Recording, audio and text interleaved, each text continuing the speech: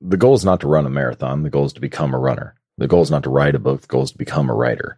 And so it's like, yeah, become the type of person who in X domain, right? Become the type of person who works out each day, or who writes a sentence each day, who meditates for 10 minutes, or whatever the particular identity is that you're looking to build. It's one thing to say, like, I want this, but it's something very different to say, I am this. And once you have adopted a particular identity, you're not even really pursuing behavior change anymore. You're acting in alignment with the type of person you already believe that you are. So here's a bit of an interesting question. What if achieving everything you wanted in life was not about setting goals that were, using all the standard stuff that you're supposed to use, but entirely letting go of goals and actually focusing on daily behaviors, little tiny incremental improvement that compounds over time, stacks up to create astonishing outcomes in your life? That is just a piece of the conversation that we dive into in today's rich exploration with James Clear. He's the author of a fantastic book called Atomic Habits that deconstructs the world of habit and has become this global phenomenon, instant worldwide bestseller with over 15 million copies sold. But we go in a pretty different place with James. Yes, we talk about this, but we also really dive into his background, into the things that happened in his life that led him to a place of pursuing life differently, that led him to the awakenings of the power of sort of microscopic behavior changes and compound interest on those things. And we also touch on some pretty uncovered territory here, things like the relationship between genetics, hereditary, habits, and achievement. And it gets pretty provocative in this conversation. So you'll definitely want to listen in and hang on for the ride. Really excited to share this conversation with you. I'm Jonathan Fields, and this is Good Life Project.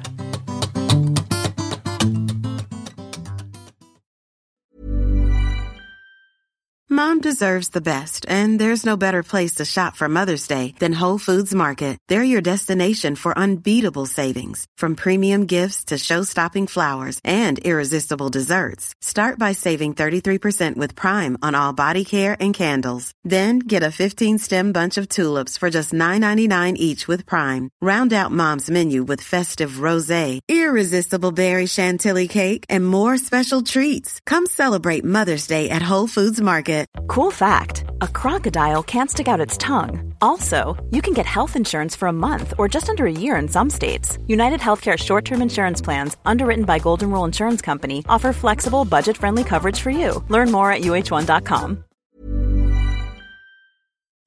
Good Life Project is brought to you by Understood Explains, a podcast that's like a beacon for parents navigating the special education system. Hosted by Juliana Urtubey, a special education expert, this season is all about individualized education plans, or IEPs. Juliana breaks down complex topics like how to tell if your child needs an IEP in a way that's easy to grasp. I checked out an episode of Understood Explains about the difference between IEPs and 504 plans, and I was struck by the balance of empathy and practical advice. It's not just about understanding the system. It's about empowering parents and caregivers to advocate for their children, which is just so important. So I've known a number of people who've had to literally scramble to figure out how to advocate for their kids when the system seemed to just make it so hard to get the support that they need and deserve. So if you're a parent navigating this world, or even just wondering if it's right for your family, I encourage you to give Understood Explains a listen. Search for Understood Explains in your podcast app. That's Understood Explains. It's like having a roadmap for a journey you didn't expect, making it a little less daunting. I want to take a step back in time because you have a story that led to sort of your professional and personal focus. Let's deconstruct that a little bit. You were, as a kid, it sounds like you lived and breathed baseball. Yeah, I mean, I loved a lot of sports as a kid, but my dad played professional baseball in the minor leagues for the St. Louis Cardinals. So growing up, like many kids, I wanted to be exactly like him, right? I had this dream of like playing professionally, and I don't know, just like infatuated with baseball and sports. So I played all the way growing up, but I also swam and played basketball, played 1 year of football. Football, there are people who are giving hits and there are people who are getting hit, and I was always getting hit.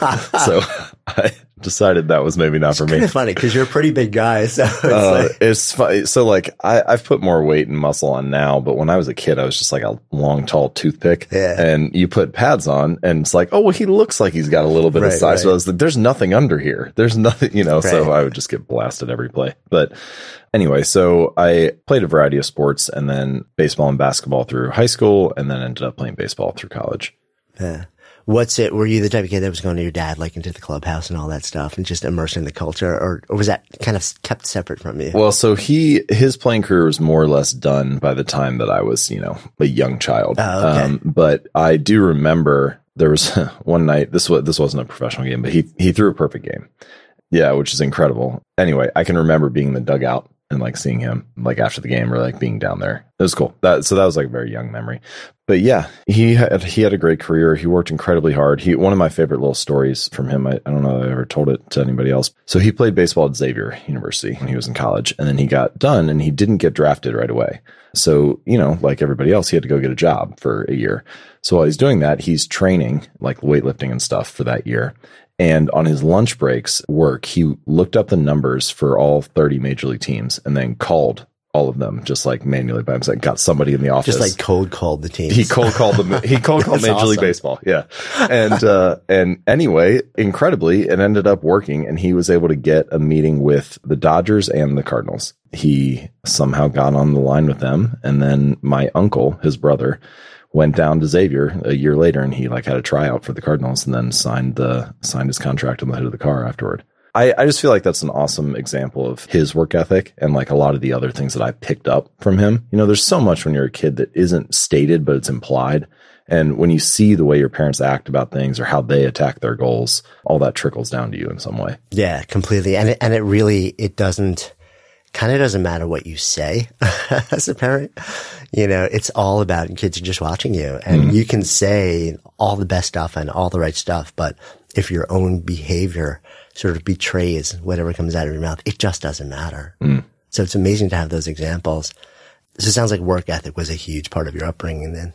I think so. Family connection was also a big part. I mean, that was something that looking back now, I'm like, oh, people don't really do this that much. But every Sunday for the first 18 years of my life, my family, so there are 5 of us, then my cousins, my dad's brother, there's 6 of them in that family. And then there are 4 there are another 6. So four kids, 3 kids, and then the parents. So a giant family. Yeah. So anyway, the point is all 18 of us would go over to my grandparents every Sunday and my grandma would make dinner for 18 people. And that happened for like 20 years.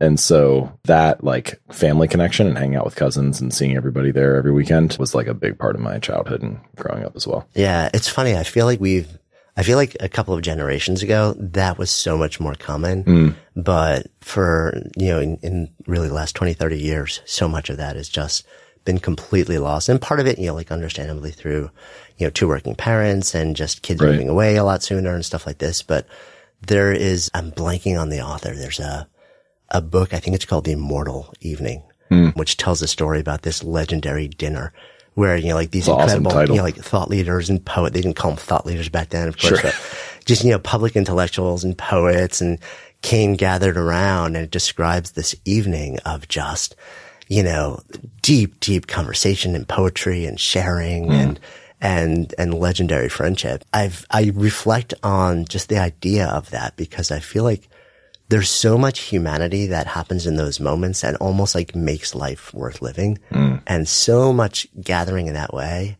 It just doesn't happen anymore. It's so hard to replicate it online too. Like you can't really, it's just not the same. Like we all know that being part of a Facebook group is for weight loss is not the same as like being with your friends at the gym or something like that. It's just something about the face-to-face connection, and sharing a meal together is like the ultimate example of that. It's the ultimate depth of some kind of connection. That I love that phrase, immortal evening, because when you're at a really great dinner, it feels like that. Yeah. It feels like time is just stretching on and you're just fully present. Yeah. And those are like the moments in your life where you hope it never ends. And you just want to get back to it as soon as, humanly possible. So, I mean, it sounds like relationships, family were just a super important part of what defined you as well. It's sort of like what created your identity.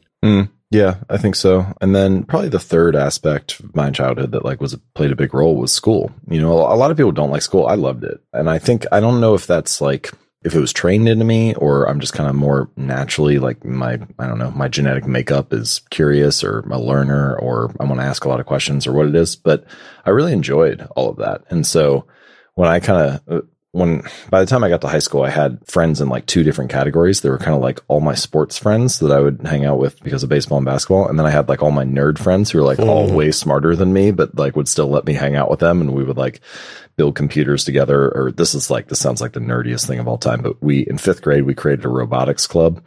We would program little Legos to like run a Lego conveyor belt or like, it was so simple. All we could do was like get it to go back and forth or like run at a particular speed or whatever. Anyway, so those were kind of like big aspects of my childhood. Yeah, that's amazing. I mean, so you've got like these dueling interests. You've got the nerd side and you've got the jock side. As you start to get a little bit older, do you start to gravitate towards one of those and think, well, this is going to be my future? Well, I always wanted sports to play a bigger role than it did, but I wasn't that great of an athlete when I was younger. And it's not, I don't know, like it all is who you compare yourself to, right? Like, I mean, I guess I was pretty good overall, but it just compared to, what I aspired to be. Like I was never the fastest on the team. I was never the strongest. I wasn't like the leading scorer in basketball or the best player on the baseball field or something like that.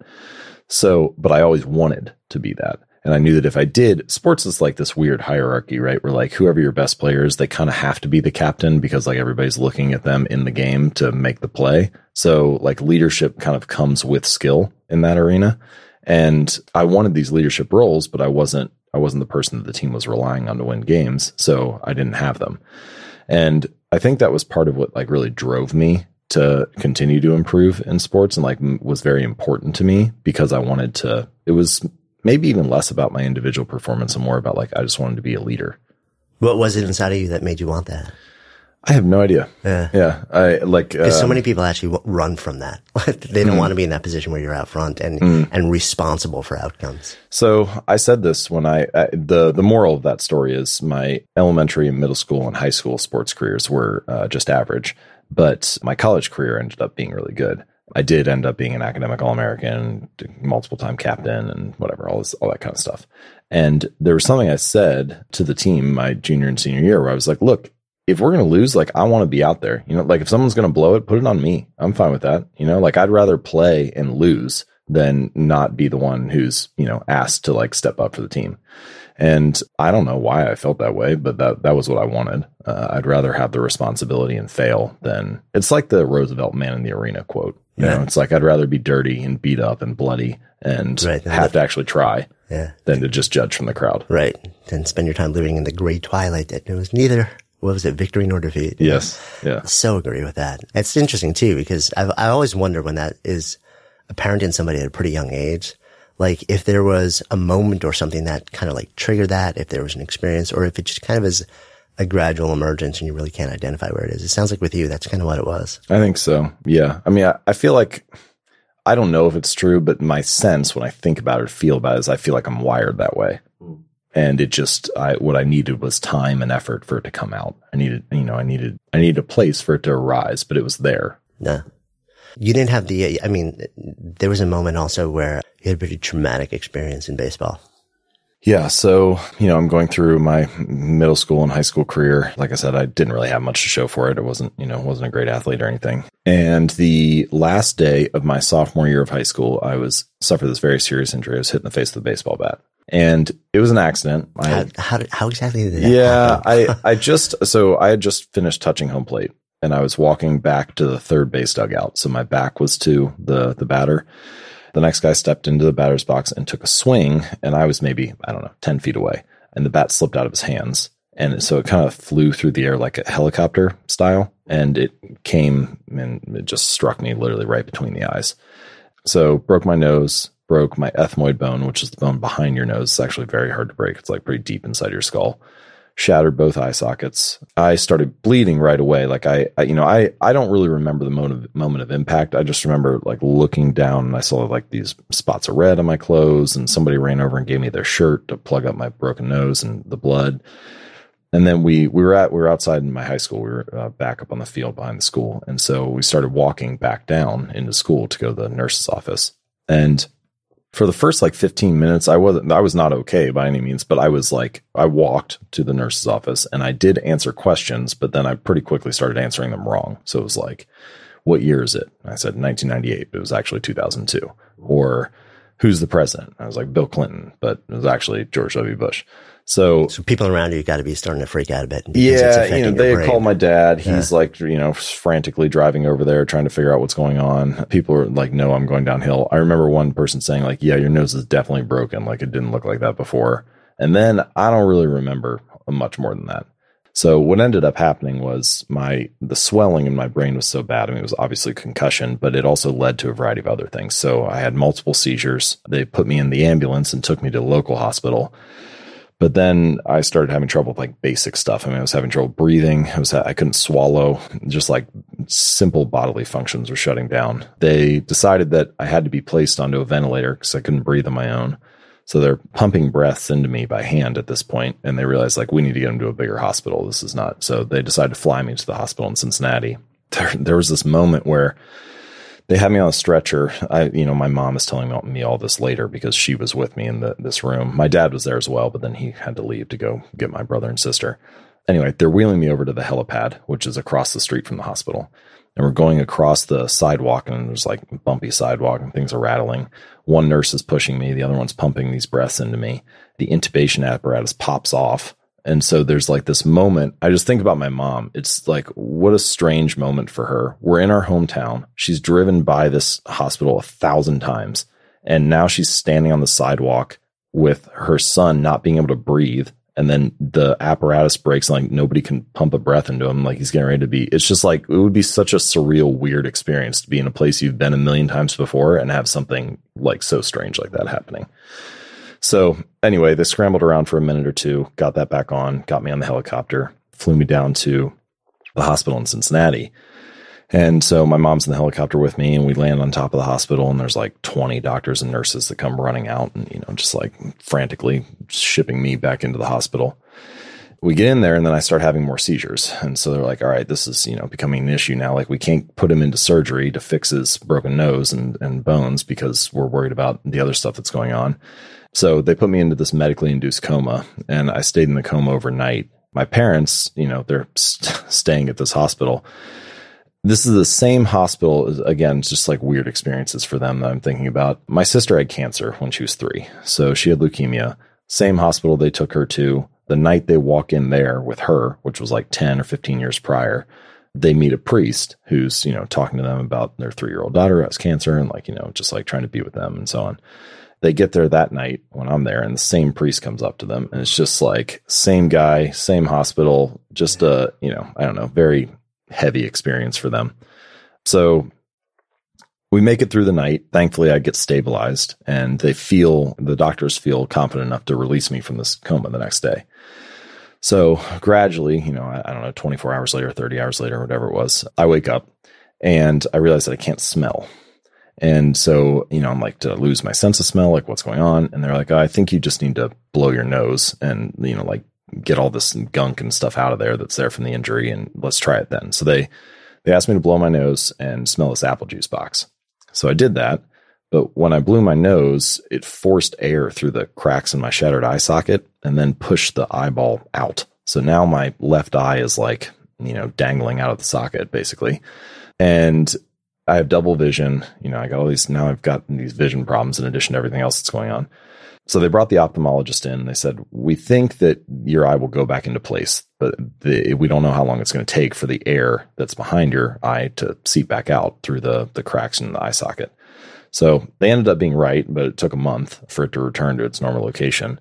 And so because of that and everything else that was going on, we had to wait a week before I could go into surgery to fix my broken nose and set the other bones and stuff. Well, because we had to wait a week, my nose set in the broken position. So we actually had to re-break it to fix it, which was probably more painful for me than any other part of the experience. I think when you're in the middle of something like that, your body is just, you're in total shock. So I basically felt nothing for the first 2 days like that. I don't know what kind of hormones were going on, but I there's just like no pain. And then like a week later when they broke my nose, I was just laid up for like a month. It just felt terrible. But that was the hardest physical part of the process, obviously, the actual injury. But the hardest mental part of the process was the next like 9 months. I couldn't drive for 8 or 9 months. Because of the seizures, right? Right. And the double vision took a while to go away. So we had that. Physical therapy, my first session, we practiced walking in a straight line. It was just like, for someone who like had these dreams of being an athlete and had spent so much time, like training and thinking about their body and having control over that. And then suddenly you have like no control. It just felt like, one of the first things I said was, I never asked for this to happen. It just felt like that, right? It felt like stuff had been taken away from you. I'm amazed at, the experience is horrific, especially as a parent, just thinking about things like that. The level of detail that you have about the story where you weren't conscious and present, clearly it's been retold to you in extensive detail. And I'm guessing that came from your mom. My mom, my dad, the doctors. Yeah. I tried to track down everything I could while I was telling the story for the book, like medical records and pictures and stuff. Did you know this level of detail? Did you know what really happened until you actually, years and years later decided to sit down and write a book? Or was a lot of this shared with you pretty soon after? I had a lot of questions. Yeah. So I did ask early on, like what happened? And like I asked multiple people, and I think we probably debriefed like that next week or two, whenever I was a little more, in a little better shape to at least talk and sit and listen. I probably heard about it fairly soon, but I have asked my parents and multiple people to retell the story to me many times over the years and started taking notes on it and comparing. Triangulating, basically. Yes, comparing people's memories and stories of it to try to figure out like what exactly happened and what was the timeline and so on. Even some of my friends who were there, they weren't there for the hospital, but they were there for the moment that the bat hit and stuff. So as you're sort of like coming back, going through physical therapy, getting your vision back, letting your brain kind of come back to its non-swollen state, are you thinking, I'm just going to do the work? Because also you're this guy who has this, fierce work ethic and commitment to mastery and excellence and learning. In your mind, are you thinking, I'm going to just do the work and get back to where I was and be a kick-ass athlete? Or are you like, well, this might be it? I don't think I ever considered not playing again. Like I knew that I was going to try. It was like never a thought in my mind, like, oh, I'll just not play now. So now maybe that could have happened, but I like didn't let my mind go there. I knew that I was going to try to come back. So that was definitely part of it. So this happened right at the end of my sophomore year. Baseball was over the summer, so I missed that whole season. Then you come back for your junior year. Well, junior year is actually, for most high school sports, is the big recruiting year because college coaches are coming out to look at you play and so on. And then the next year you're deciding where you're going to apply and, is the school recruiting me or not? So junior year is the one where you want to make a mark. My junior year was basically non-existent. It was, nobody looked at me. I didn't see a single college coach. I wasn't playing. So that put me in a very strange spot for someone who wanted to play in college that had zero interest going into their senior season. And in fact, I came back from the injury and I got cut from the varsity baseball team. I didn't even make it my junior year. So I was the only junior to get cut from the varsity team the year that I came back from the injury. I don't know. I don't know if that was fair or not. I know that I wasn't a good player at that point, but that's what happened. I can remember sitting in my car, just crying to myself, flipping through the radio, trying to find some song that would make me feel better. Anyway, I finally, my senior season, so 2 years after the injury, I did make the varsity team. And I did well, but in limited time. I threw 11 innings total, which for people who aren't aware, high school baseball games go 7 innings. So that's barely more than a single game. I barely got to play that year. I did fine in those 11 innings, but it wasn't a great season or anything. Nah. And yet you're like, I'm not letting this go. Yeah. It's interesting too, because you missed, it must have been kind of devastating also because if you know that you're coming back and the one season where everyone's scouting for their players that they're going to bring into college, you got nothing. Yeah. You're literally starting, from scratch. And then even playing after that, it's sort of well, this is just for me at this point. And then still not being able to get back to where you want. And yet it was still, there was something in you that said, no, I'm not done. I'm not done. Yeah. That phrase, this is for me. I never said that, but that feels right to me. Yeah. I just made it about that, I wasn't doing it for anybody else. I was just doing it because I wanted to do it. Cause I don't know, cause I was driven to do it for whatever reason. Also, you are right. It was, it was a little bit hard. Like, the other guys who were better or were having good junior seasons and getting recruited and so on, watching that. But when I think back at that time, one, I don't think I was like jealous or angry or, anything about them. Like that was great that they were doing fine. Also, I don't remember feeling like, oh, I'm really missing out here. I instead of focusing on like what was taken away from me, I, for whatever reason, shifted my focus on like how I could improve. So if I had this period of like 2 or 3 weeks after the injury where I was kind of like wallowing in victimhood and feeling like, oh, this happened to me, like how bad it was or whatever. And then for whatever reason, some kind of like switch flipped. And I was just like, I'm just going to try to focus on getting a little better each day. Like maybe it's just physical therapy at first. Maybe it's, maybe it's just like going out and playing catch for the first time in, 6 months or whatever. But at some point I just started focusing on trying to get a little bit better and stopped worrying about like where I used to be or what was taken away. That helped me a lot through those like 2 years. Yeah. I mean, it's interesting too, because obviously in hindsight, you can see all the dots come together. Were you that person who was sort of like focused on like, having a very open and optimistic affect and then just willing to do the small incremental growth thing before this? Or was this moment something which kind of like something changed where you're like, you know what? Let me reframe how I need to come back from this in a more positive incremental way, which eventually became, sort of like the heartbeat of the way you live your life and now operate your profession. Right. Yeah. So, I mean, the book that I wrote is all about small improvements, right? But I didn't have a language for it then it's only now that I would say like, oh, I was just trying to get 1% better each day or something like that. Like I would have never said that when I was in high school, but I don't think of that moment as like an epiphany or a transformation. I just think of it as like a challenge that I faced. And I also don't think, I should just say this in overall for this whole context. Like, I don't think I have some heroic story or legendary thing. Like everybody deals with stuff in their life. Like I said, my sister had cancer, like everybody's got something that they deal with. This just happened to be the thing for me. And so I don't think that it like radically transformed my personality. I think I probably was that person who had a positive affect or I enjoyed optimizing or improving or getting better. It's just that this was such a pivotal moment in my life that it gave me when you're forced into an extreme situation, you find out a lot about yourself. And it forced me to figure out like, okay, if this really is who I am, like I'm going to need to double down on my strengths here, right? Like I'm going to need to rely on this identity that I have to get through this. So I think it maybe pulled out the best in me, but it didn't necessarily transform me or turn me into something new. Yeah. To a certain extent, it feels like it forced you into a context where there was a huge challenge and something really big to work towards in a very specific way that made you say, okay, so how do I do this? Yeah. How do I catalyze the way I am to make this happen? And it was deeply meaningful too, as well.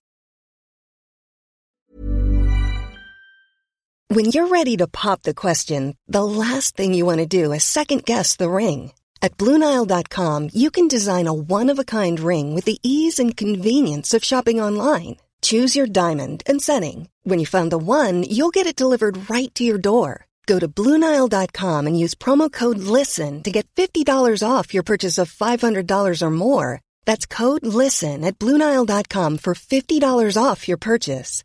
BlueNile.com, code LISTEN.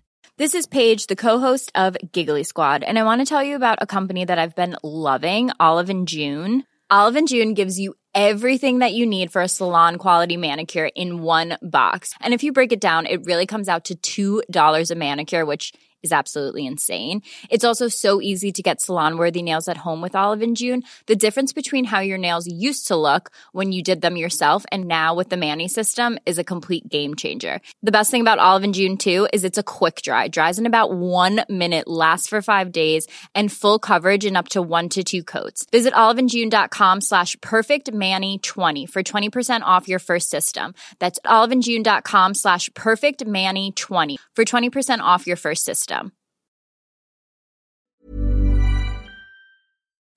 Good Life Project is sponsored by Lexus GX. So have you ever owned something that inspired you to just up your game? For me, it was this high-end mountain bike. I love the ultralight frame, the suspension, the precision gearing, and I realized it deserved to be ridden to its full potential. So I started training harder so I could experience the joy it could give back to me. And it paid off. That bike helped me discover just new levels of performance and straight up joy. When we own exceptional things, they inspire us to do exceptional things. The all-new Lexus GX has an exceptional capability that will have you seeing possibilities you never knew existed. Its advanced technology and luxurious interior mean that wherever you go, you'll never go without. Imagine tackling rugged landscapes with the available 33-inch all-terrain tires and multi-terrain select, then unwinding with the available front-row massaging seats. This is a vehicle that inspires you to go further, to live up to its full potential. So why settle? Live up to the all-new Lexus GX. Luxury beyond limits. Experience amazing at your Lexus dealer.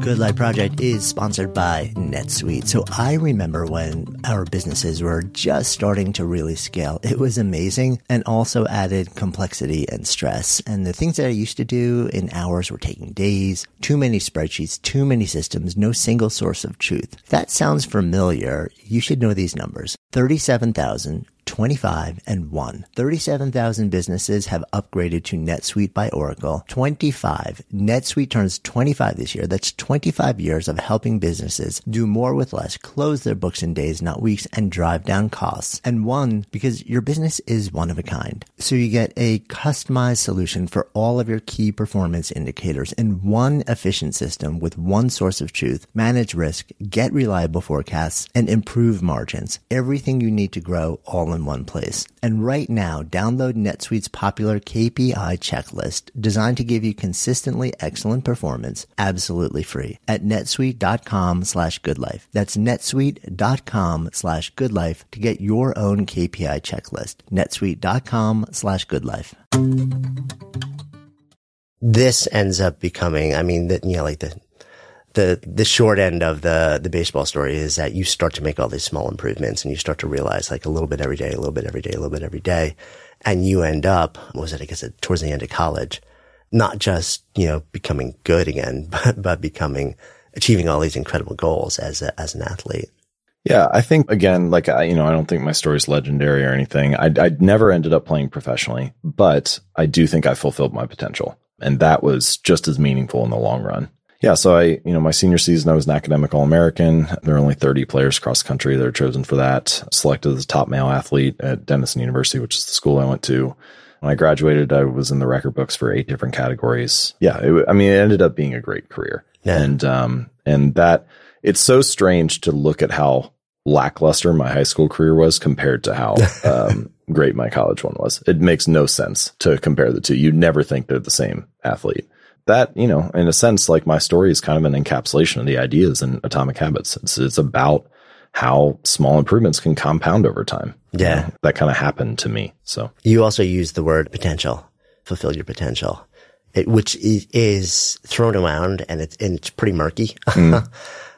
Deconstruct that a little bit for me. What do you actually mean by that? Well, it's kind of a hard thing to say, I fulfilled my potential, because potential is interesting in the sense that it's kind of limitless, like nobody ever feels like they've fulfilled their potential. There's always something more you could do. I say that, but what I really mean is I feel like I did the best I could with the time I had. That, I think, is what I mean in the context of this. And so, I faced these challenges and I slowly came back and I ended up having a good career. And, if I had continued to play, if college careers were 6 years long instead of 4 years long, I think I could have got better for another 2 years. But the time that I had, those 4 years in college and those 6 years after the injury, I think that was the best I could have done. Yeah. It's funny because I think one of the biggest pain points, especially when you describe it that way, for so many people that I've seen in conversation, is this feeling that they're not doing that. Is this sort of like persistent knowing in the back of their mind that there's something out there, there's something within them that is greater, that there's more that they're capable of in some way, shape, or form in different domains in their lives. They can't quite define or understand what it is, and they don't know how to get there or work towards it. And it's just this knowing and this discontent that seems perpetual in so many people. I think everybody has an incredible amount of potential within them. And I don't know the perfect answer to how do I realize that? How does it go from this feeling of something I have inside me to something that, I feel like I fulfilled my potential or whatnot, or I did the best I could with the time I had. But the only thing that worked for me, the only path I know is to work, is to, put the effort in. That's So baseball, for this example, I was training in the gym 3 or 4 days a week, right? So like I'm there for an hour or two. I mean, that's work, right? Those are reps. That's effort. I'm out on the field for, our practices were usually ridiculous. They're like 3 hours long. So, that's more reps. Like we're out there. And my point is I can feel that way because I got to the end of the 4 years and I knew that I had put that time in. I knew I had put so many reps in. And I was like, there weren't more reps to put in, like I did what I could. My dad used to tell me when I was growing up that like on any performance day, so that, like I'm pitching that day or I'm going or taking a test or something like that. And he would be like, just trust your preparation. And that you can only say that if you put the reps in, right? But like, it was a very powerful thing for me when I would like go in to perform. I'm going into a big exam. I'm going into like a big game. And if you have prepared, you can just trust your preparation. You can show up and have that like quiet confidence, step onto the field. Yeah. I mean, were you able to do that? Because I know I've heard that said a lot, and I know some people are like, I can totally own that. But I also know other people that have legendary work ethics. They have put in the work. They're astonishing at what they do. And when they come up to that moment where, okay, everything's on the line, this is where, whether it's athletic, academic, social, whatever it may be, there is a relentless spiral of mental chatter that just keeps pulling them away from even, and you can say you've done the work. You're incredible. Like trust the preparation. But I think so many people have this firestorm of opposing mental chatter that pulls you away from that trust. Oh, and I have had plenty of experiences where I've performed poorly and have been a victim of that myself, I know I have also. I think I had a coach in high school, basketball coach, said something I don't know why, but it struck me one practice where he said, confidence is just displayed ability. And so his point was like, if you want to be a confident free throw shooter, then go shoot free throws until you've made 10 in a row or 20 in a row or 30 in a row. You make 30 in a row, like, that's what you get from that is confidence. You've displayed your ability. And so now you believe it. And so I think that line, like trust your preparation, it becomes easier to believe, to truly like hold on to and to not let that mental chatter creep in with experience. It becomes easier with displayed ability. So what it really in the beginning, like my dad saying that to me was probably conditioning me to get ready to perform. And then as I gained experience and performed more and more, and I've done, okay, all right, I've thrown 50 games now and, I know that I have put in the reps and that this is going to work out okay, then I can actually step onto the field and actually trust my preparation in a deeper sense. It's like now you've got proof to point to. It's like, okay. I think that's a huge thing though. Yeah. I talk about this in chapter 2 of the book about this idea of like identity-based habits, and we need evidence to believe things about ourselves. Like anything that we're talking about like this with mindset, a lot of times people say things like fake it till you make it. And there's nothing wrong with trying to take like a positive view of things, but fake it till you make it specifically asks you to believe something without having evidence for it. And there's a word for beliefs that don't have evidence. It's called delusion, right? And at some point your brain doesn't like that. It doesn't like the mismatch between wanting to believe something and not having proof of that being you. And that's another reason why I think small habits are so important, because whenever you perform a small habit, you like cast a vote for being that type of person. You build up a little bit of evidence, a little bit of proof that this is who you are. So, even if you do 5 push-ups, that doesn't do a whole lot. It doesn't transform your body, but it is a little bit of proof that I'm the type of person who doesn't miss workouts. Or you sit down to write 1 sentence, and that's a little bit of proof of I am a writer. And so those small habits seem like not that much from a physical or external results standpoint, but they can actually be very meaningful when it comes to reinforcing beliefs like trust your preparation or be confident in your abilities or believe in yourself or things like that, because you only develop that true sense of belief when you have some evidence behind it. Yeah, I so agree with that. The running on 100% faith thing and just fake it till you make a thing just never sounds really good on, like Instagram, but practical in the real world. It just, I've rarely ever seen that carry somebody beyond just a tiny little bit of progress. It's not going to carry you. It'll just be a momentary change. Right. It's not going to sustain. I agree. We're so wired for evidence and for feedback. I think it's interesting because I sometimes say belief precedes behavior, and a bunch of people have called me on it. They're like, no, you have to act first, and that creates belief. And then I'm like, yes, but think about I'm always focused on the first action. Like I'm always focused on going from 0 to the very first step. And I'm like, in a perfect world where time and resources are abundant and there's no cost to you taking that first action, yeah, maybe you're right. don't know anyone that lives in that perfect world. Like there is always a cost to taking the first step. They're saying no to something else to taking that first step.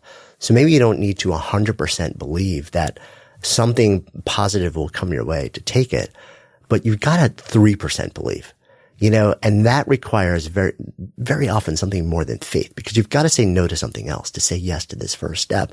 And like, there's got to be something else that you can point to that says, okay, I'm not sure this is going to get me something, but at least I can see the possibility of it getting me something. My brain can point to this to rationalize, like that first behavior. And then, like you were saying, you start to get this feedback loop that becomes repeating evidence in the process. I think we just call that hope. Yeah. Right? You need some aspect of hope to drive you. But so I would say that you're both right. You and that beliefs and behavior are a two-way street. It's like a feedback loop, and you see this all the time, right? Like once you can have positive beliefs, like I'm the type of person who works out, or you could have negative beliefs like I'm bad at math, or I'm terrible at directions, or I have a sweet tooth, or whatever. And once you adopt those beliefs, once they become part of your identity, they can reshape your next action, right? It like motivates you to act in a particular way. But where did they come in the first place? Like you weren't born as a baby with the belief of I have a sweet tooth or I'm bad at math. So it gets reinforced over time. Sometimes your actions feed into your beliefs and sometimes your beliefs feed into your actions, but they both work with each other. Yeah. Yeah. I mean, it's interesting also. You keep circling back to this word identity. And I know in a lot of the work that you've done around understanding habit, understanding why what we do, works or doesn't work, and your whole philosophy around, like incremental, slow, like 1% better every day, that it feels like the foundation of that is building an identity as somebody who is a doer in X domain. Yeah. So, I mean, one of the things I say in the book is like, the goal is not to run a marathon. The goal is to become a runner. The goal is not to write a book. The goal is to become a writer. And so it's like, become the type of person who in X domain, right? Become the type of person who works out each day, or who writes a sentence each day, who meditates for 10 minutes, or whatever the particular identity is that you're looking to build. And the reason I bring that up and think it's important is because it's one thing to say like, I want this, but it's something very different to say, I am this. And once you have adopted a particular identity, you're not even really pursuing behavior change anymore. Like you're acting in alignment with the type of person you already believe that you are. So like for me, weightlifting has been a big part of my life now since I've finished like competitive sports. And going to the gym doesn't really feel like a sacrifice to me anymore. It's just like, that's what I do. It's part of who I am. And so I don't have to like motivate myself, so to speak, to go there. I think that's true for any identity that you adopt. Someone who identifies as a smoker, they don't have to motivate themselves to smoke a cigarette. It's just like how they see themselves. It's what they do. It's the habit that they have. It's automatic. In many cases, bad habits can be instructive that way because they tend to be very sticky. And so it's like, well, why do these bad habits stick around? You can start to invert that and look at some of the things that work well for bad habits and apply it to your good ones. But I think that same principle of once you've adopted an identity, you're not really pursuing change. You're just acting in alignment with who you already think you are. Yeah, it makes a lot of sense too. And it kind of jives with some of the more recent research I've seen around passion, where, one of the sort of, how do you tell if something, if this is a passion of someone's, is when they start adopting, at least according to some of the research, when they start moving away from saying, I do X, and they start adopting an identity level expression of it. So like instead of I write, I am a writer. Mm-hmm. Instead of I run, I'm a runner. There was a famous study done on voting behaviors. In one cohort, they asked people to say like, I am voting tomorrow. And in the other cohort, they got people to say, I am a voter. And the people who identified were more likely to go to the polls and actually vote versus the people who just said what action they were going to perform. Yeah, it's so fascinating. It reminds me also of, Cialdini's sort of legendary work where he really started to talk about this thing called the consistency principle. Once we put something out into the world that says, like, I'm the type of person who does this, right, there's something in our brains that makes us want to act consistently with that. Last person in the world we want to contradict is ourselves. Yeah. So it's like once you've stated your claim to, I'm the type of person who does this, you find yourself feeling compelled to continue that behavior, and good or bad. Right, exactly. To positive or negative outcomes, because sometimes we dig in when we really should be letting go. Right. You brought up something which I think bears exploration too, the example of smoking. Because what that brings into me is kind of an interesting conversation around the relationship between habit and addiction. And there is some interesting research, I know you write about this, about what was seen as an addiction when soldiers were away in the environment, and how when they came home, things changed in a way which really changed our understanding of this relationship. Yeah, it's a very interesting story. So it happened in the 1970s, near the end of the Vietnam War. These two congressmen went over to Vietnam. They hung out with the soldiers there and visiting them. And they found out that tons of soldiers, U.S. soldiers in Vietnam, were addicted to heroin. They ended up like sending a special force over to, or unit over to figure out like how deep the problem went. And it was a really high percentage, like 15 to 20% of soldiers in Vietnam were addicted to heroin. Just a crazy number. Anyway, so they created this whole special action task force and like trying to figure out what this was. Well, the war ends and these soldiers come back home. And the belief at the time, the prevailing view of addiction at the time was that once you were addicted like that it was, there wasn't a whole lot you could do, or it was like a very difficult battle, and that most people would relapse, that like 90% of people would relapse. Well, the soldiers came home and literally the exact opposite happened. Like only 5% of them or so, maybe 10% would get addicted to heroin again. Most of them became clean like almost overnight. So this was of the 15 to 20% who were addicted when they were in theater. Right. When they came home, a tiny fraction of those people stayed users. Yeah. So I don't know the exact number, but let's move away from percentages so it's not confusing. Let's say that 1 million soldiers were addicted to heroin when they were over there, and then they all come back. Well, 90% of those were clean once they got back, and they ended up not falling back into heroin usage. So this was very confusing to a lot of researchers at the time, because they were like, we thought once someone was addicted, they were hooked. Lee Robbins was the researcher who kind of headed up this group, and she published a couple papers on it. And anyway, the punchline of all this is that your environment heavily influences your behavior. And so if you are a soldier who's in a stressful environment like a war zone, surrounded by easy access to drugs, surrounded by a social environment where other users, many of whom are your friends or people in your unit who are also using, it's very easy to see why so many people would try heroin in an environment that is, so soul crushing like that. But then you come home and all those things are gone. You're no longer in a war zone. You don't have to be stressed each day like that. You're not surrounded by other users. You don't know where to go to get heroin because you haven't used there before. And so suddenly the behavior shifted radically. Now, what's interesting about this, if you think about how it compares to what we do now for people who are addicted, whether it's heroin or another substance, usually they get addicted in their neighborhood or at home, around by their friends and so on. Then they leave and go to a new environment like a detox center or a clinic to get clean. And then they come back. Right. And that works. It works the same way that, soldiers leaving Vietnam worked. But the difference is now they go back to the very place that they got addicted in the first place. Now they're surrounded by their same friends, same neighborhood, all the same cues, everything. So the weird thing about the Vietnam example was they were able to leave the environment that addicted them behind. And it's so hard for modern addicts to do that. And I should just add as a caveat, like I don't consider myself an expert on addiction. I think addiction is like an extreme version of a habit, almost like the habit loop is a little bit broken in the sense that for most habits, the process of learning still continues. So if the outcome that you want, even if you're doing it on autopilot, if that outcome vanishes, your brain learns and updates for the next time. But with addiction, it doesn't quite work that way because the reward is taken away. It doesn't really benefit you, but you still keep doing it. You're not like learning. And that's one of the definitions of what an addiction is. It's you continue to repeat a behavior despite negative consequences. You know it's not good for you. You know it derails your life, and you still have a craving to do it. So it's kind of a special use case or a broken case of habits, and are many people who understand addiction much better than I do, but it definitely overlaps with a lot of the work that I do. Yeah. And especially because this idea of habits, like two A's, on one side addiction, the other side automaticity, which is, in theory, if you're trying to create the neural grooves to create a good habit, one that you want to just become, completely automatic in your life, and you want to just have your brain rewire itself so it's just always there and it's taking a lot less energy, that's a really good thing.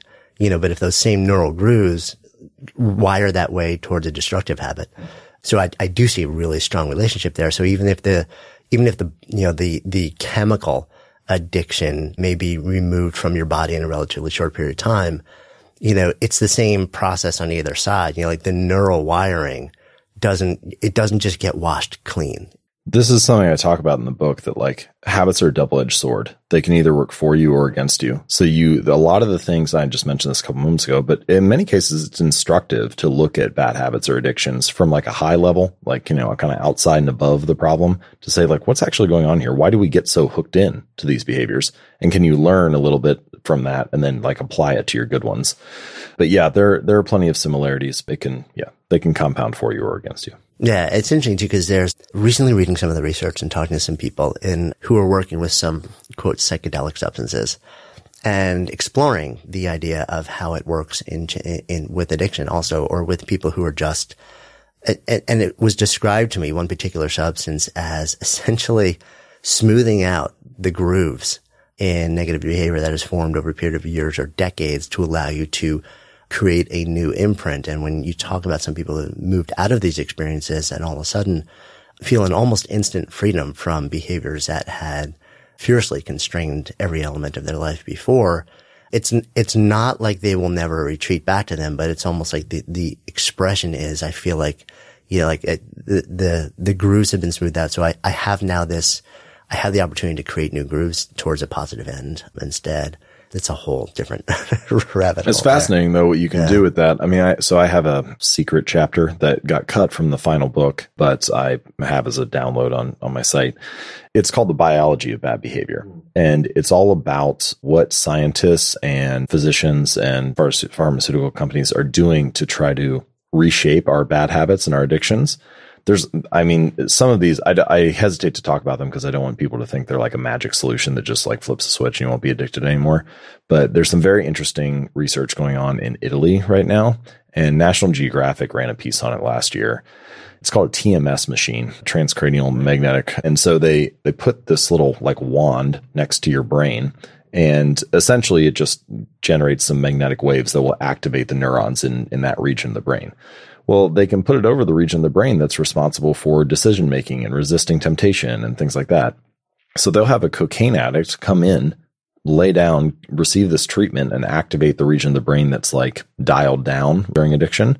Instead, crank up the region that can resist temptation. And they'll walk out the door and be like, for the first time in 6 years, I don't crave cocaine or something. It's like they're a totally new person.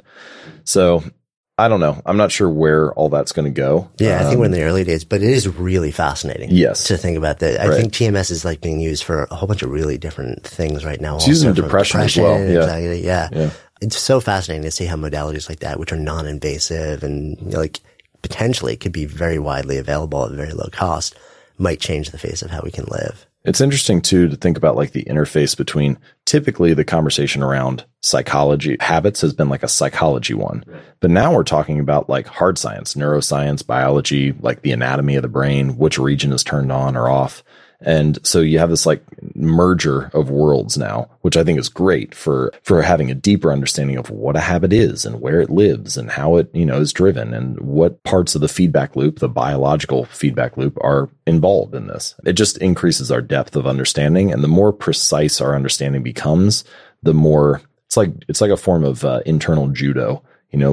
Just the right place to apply pressure, or just the right place to apply, in this case, magnetic resonance, to get the result that you're looking for. Yeah.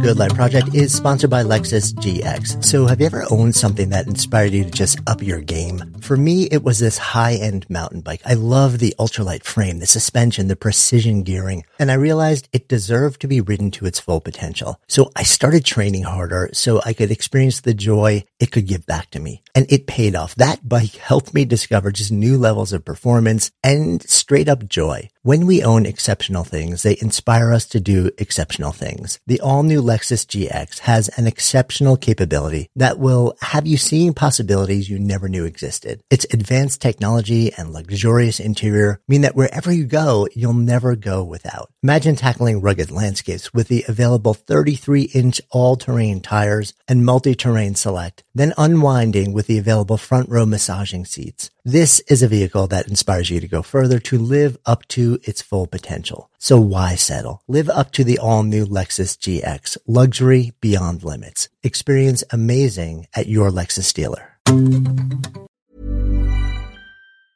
Hi, this is Matt and Sean from Two Black Guys with Good Credit. From a local business to a global corporation, Partnering with Bank of America gives your operation access to exclusive digital tools, award-winning insights, and business solutions so powerful you'll make every move matter. Visit bankofamerica.com/banking for business to learn more. What would you like the power to do? Bank of America, N.A., copyright 2024. Imagine the softest sheets you've ever felt. Now imagine them getting even softer over time. That's what you'll feel with Boll & Branch's organic cotton sheets. In a recent customer survey, 96% replied that Boll & Branch sheets get softer with every wash. Start getting your best night's sleep in these sheets that get softer and softer for years to come. Try their sheets with a 30-night guarantee. Plus, get 15% off your first order at bollandbranch.com. Code BUTTERY. Exclusions apply. See site for details. Mom deserves better than a drugstore card. This Mother's Day, surprise her with a truly special personalized card from Moonpig. Add your favorite photos, a heartfelt message, and we'll even mail it for you the same day, all for just $5. From mom to grandma, we have something to celebrate every mom in your life. Every mom deserves a Moonpig card. Get 50% off your first card at Moonpig.com. Moonpig.com. When you start to realize that, yes, there's a behavioral and psychological element to it, there's a biological, there's an environmental element to it, you start to more readily, and I'm curious whether you've seen this in your work, there's a shame element to, quote, bad habits that you keep trying to shake and you can't shake. But when you start to zoom ones out and say, okay, so this isn't about me just, being a total slacker or not having the willpower needed. You're like, yes, there's a behavioral element, but there's also this environmental stuff, and maybe there's biological stuff, or maybe even genetic stuff that plays into this, which you explore all as well. Yeah, so I want to come back to the genetics point in a moment. Yeah. I don't want to get too woo-woo with it because I'm very scientific with the writing that I do. I mean, the book has over 300 references and endnotes. But when you start to see the big picture, the total picture, your biology, your physical environment, the people you hang around, even down to the neurological level, your genes, neurons, so on, the different synapses that are connecting for any particular behavior, you really start to see the universe as one collective thing, right? That is working together. All of this is interacting to shape your habits. It's not just you for, whatever you is in your mind, whatever this image of I or your identity is in your head. You don't have to be guilty or feel shameful for that. What you really are looking to do is just to reshape the environment a little bit, reshape your collective relationship with the universe so that you can get some of the stimuli that you need or want that shape you and nudge you in a particular direction. But yeah, it's about much more than your willpower, so to speak, which is what people often feel like. They're like, oh, if I could just try harder, I knew I was going to blow it, To bring it back to the genetics point. So I tell this story in the book. I think it's like a cool thing about habits that most people haven't thought about or that we don't talk about enough. So the story is about Michael Phelps. And Phelps, everybody knows his story, one of the most successful swimmers of all time, maybe the best Olympian of all time.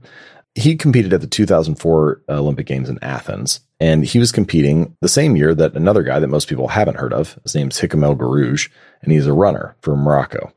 He was a fantastic athlete in his own right.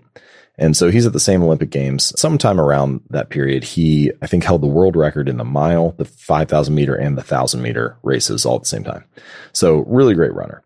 And Phelps and El Guerrouj are both fantastic athletes, but they differ in one interesting way. So they're very different in height. Phelps is 6'4". The runner, I think, is 5'9", so there's 7 inches difference. However, they have the same length inseam on their pants. So the runner is basically all legs and no torso. And Phelps is basically all long back for pulling through the water and relatively short legs for how tall he is. So the question that I had was, what if these two switch sports? So Phelps is one of the greatest Olympians of all time. Could he be an Olympic level runner? And the answer is almost certainly no. So El Guerrouj and all the other people competing in those races competed around 130, 135 pounds, super lightweight. Phelps, at peak fitness when he was in the Olympics, was 194 pounds. So he would have stepped up to the starting line and been doomed from the start. I mean, in distance running, every extra pound is like a curse. So he's 60 pounds overweight before the race even begins. Same thing is true for the runner. If they switch places, every single person that's competing in these races with Phelps, they're all 6'3", 6'4", 6'5". I mean, they're all basically, these giant tall trees going through the water. El Guerrouj is 5'9". He would have been at a significant height disadvantage as soon as he jumped in the pool. not to mention the pulling problem because his back is, relatively short compared to the others. So my point here is that they are fantastic athletes, literally world-class, world record-holding athletes, and they couldn't switch sports and perform at the same level, not because they aren't good athletes, but because that particular environment is not well matched to their strengths. And this is one of the key insights about genes and behavior. We often don't like to talk about genes, or because people get into this like biological determinism thing where it feels really fixed. And it's like, well, why bother talking about it if it's so fixed? But your genes are the usefulness or the utility of your genes is dependent on the context. So if you're 7 feet tall, that's really valuable if you want to play basketball. It's a great hindrance if you want to like do a gymnastics routine on the balance beam. And so I think that applying this not just to physical characteristics, which are very easy to understand because they're obvious, we can all see them, but your genes also influence your psychological characteristics. And so I think the really interesting question for me is, how can you match yourself to an environment where you are well suited? It's well suited to your particular strengths, whether that's, you're the equivalent of being 7 feet tall or you're the equivalent of being 5'9". But really what you want is success is about it's like a matching problem. I think my theory, my hope is that the great thing that this could mean is that right now it's mostly just random. It's just, it's like luck that Michael Phelps grew up in a family that prioritized swimming and he happened to have, the perfect body for that and the type of work ethic for it and so on.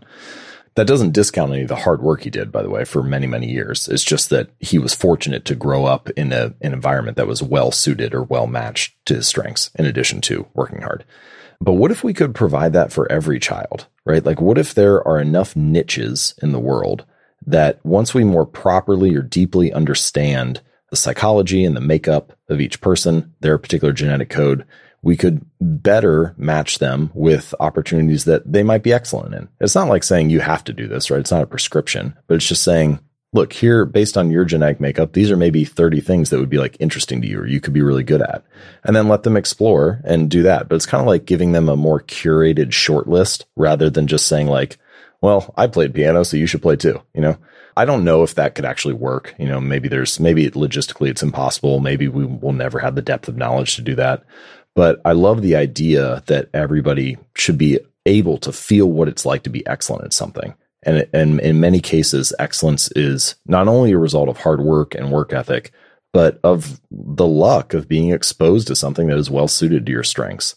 Anyway, it just makes me hopeful for the future and that maybe we'll one day be able to get to there. Yeah, I so agree. And I think the idea of, what can we do to narrow the universe of possibilities, which a lot of people fight against because they're like, I just want to be able to do anything and everything all the time and forever. And that can be devastating for so many people because it ends up paralyzing you because then you try and do a little bit of everything all the time. And because there's so many opportunities, it takes exponentially longer to find any one thing where it feels aligned in some way, or it's aligned with, a million different expressions or traits or, things that might connect in any way to genetic expression, epigenetic expression. And the idea of, can we do a little bit of questioning, a little exploration in the name of potentially dramatically narrowing the world of possibilities so that we can run experiments that will be more fruitful more quickly to really find our thing. To me, that's where a lot of my work lies. So I get that. And I also know that I've had similar conversations and a lot of people really resist the idea. Well, I mean, the truth is you can't try everything already. You only get one life to live. You only have, for example, you could spend the rest of your life dedicating it to the violin or to, a million things, to writing books, to becoming a meditator, to, pick whatever domain you want. You could dedicate it to knitting. It doesn't matter. You can, whatever you would want to be world class at. But my point is you can't try them all. And any one of us could become a billion different things. It's like they're like infinite potential dotted lines or paths emanating out from you right now in the present moment to what your future could be. But you only walk one of those paths. And so this is really just about trying to find a more beautiful set of paths for you to consider, a more appropriate maybe even be the wrong word, a greater potential set of paths, right? Ones that maybe you're more aligned with. Yeah. Where there's sort of like a bigger, to me, it's like, how do you find that thing where you have the optimal opportunity for expression? Whatever it may, and maybe it's not one, maybe it's a handful of different things or a blend of things, but how do you agree?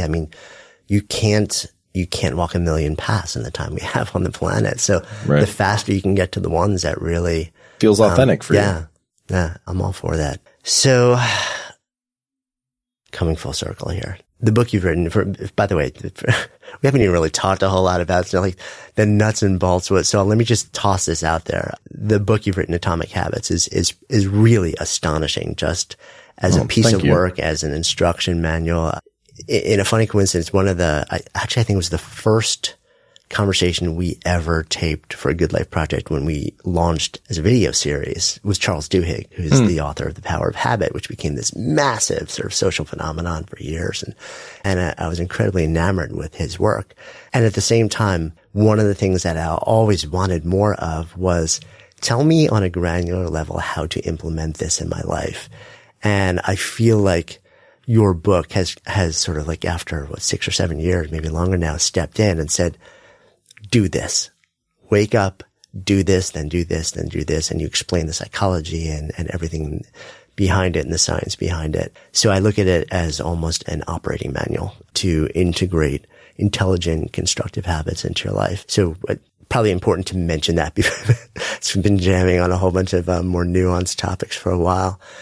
I'm curious when you put a book out like this, especially because I know, like you were a big fan of Charles's book in the early days and you've been spending years now deep into this space. So when you spend years of your life then, Clay, started working on taking all of your knowledge, distilling into one thing of pages, and you put that out into the world.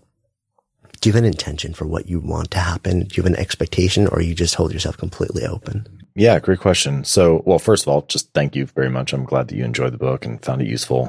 I thought Charles wrote a great book, still do, actually. It's funny, after writing a book, I appreciate it even more now, because you know how much work he put in, how much effort it took. But I did hear from a variety of my readers and other folks who said similar to what you said, like, this is a really good book for understanding what a habit is, but like, I really want to know how to implement it. And so that was a key piece for me when I was writing this. I wrote Atomic Habits to be the definitive book on how to build a good habit or break a bad one. Like, if you actually want to know, what do I do? How do I apply it day to day? Then this is the book. Yeah. When you do work like this, and not even just the book, but the work, you devoted now years of your adult life to going deep into really understanding why we do what we do and don't do what we do and how to do things better. For you, I'm always curious, where do you find, and this is a hard question to answer, I don't know if you can, do you feel like you're more driven by either the investigation side of things, the creative expression side of things, or the outward impact side of things? Or do you feel like any one of those, if you really just got honest, was like, if I could just geek out, like if this was the thing that really, really moved me to do the work I'm doing in the world, do you feel like there's one that really draws you more? Or do you feel like it's a blend? I certainly all of them play some role, but outward impact is the answer. And I didn't know that about myself until I wrote this book. And the way that I found out was that, for many years, for 3 or 4 years before I signed the book deal, I was writing an article every Monday and Thursday on jamesclear.com. And so I would write those articles, and I would, the cycle time for an article is very fast. You can write the article, you get it, I spend a lot of time on my articles. I spend probably 20 hours or so on each one, which is a lot, but you can get it out in a week, and I'm immediately getting feedback from people in the inbox, right? Like within an hour, I'm hearing from people. And so, in other words, within an hour, I have signals of the outward impact it's making. And I did not know that about myself, but I feed off of that feedback. It's very motivating for me, because as soon as I get emails from readers saying this was useful, my brain starts being like, all right, I got to write something else that people find even more valuable, or like I need to work on the next article or whatever. It's very motivating. With the book, I was in a cave for like a year, right? And then I'm writing, and I got about a year in, and I realized, okay, this is not enough time. I need another year. So I had to ask the publisher for an extra year, and they very graciously gave it to me. But 2, I have no feedback. I'm not hearing from anybody. Like, are my ideas good, bad? Like what's going on here? And so eventually, one of the things that really helped me was hiring an outside editor. I don't need feedback from hundreds of thousands of people, but I do need at least some signal from somebody that you're on the right track. And I think that's because I feed off of that outward impact, knowing that it matters to people, knowing that it's useful to them, knowing that it's helpful. At the end of the day, like I want the same things everybody else wants. You just want your work to matter a little bit. You want to make your little contribution to your corner of the world. And I try my very best to do great work and to do work that matters. I don't think it's necessarily the best work in the world or anything, but as long as people are finding it useful and I'm getting a signal of that, then I have a reason to show up again the next day and work hard again. Yeah.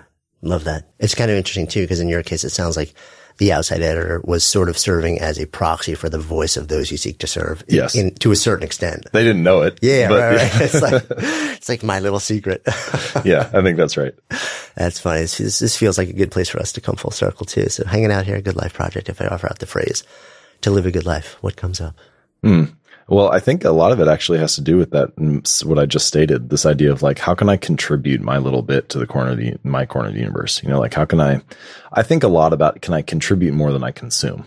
Can I be like a net positive life, right? Like I gave more value than I took out.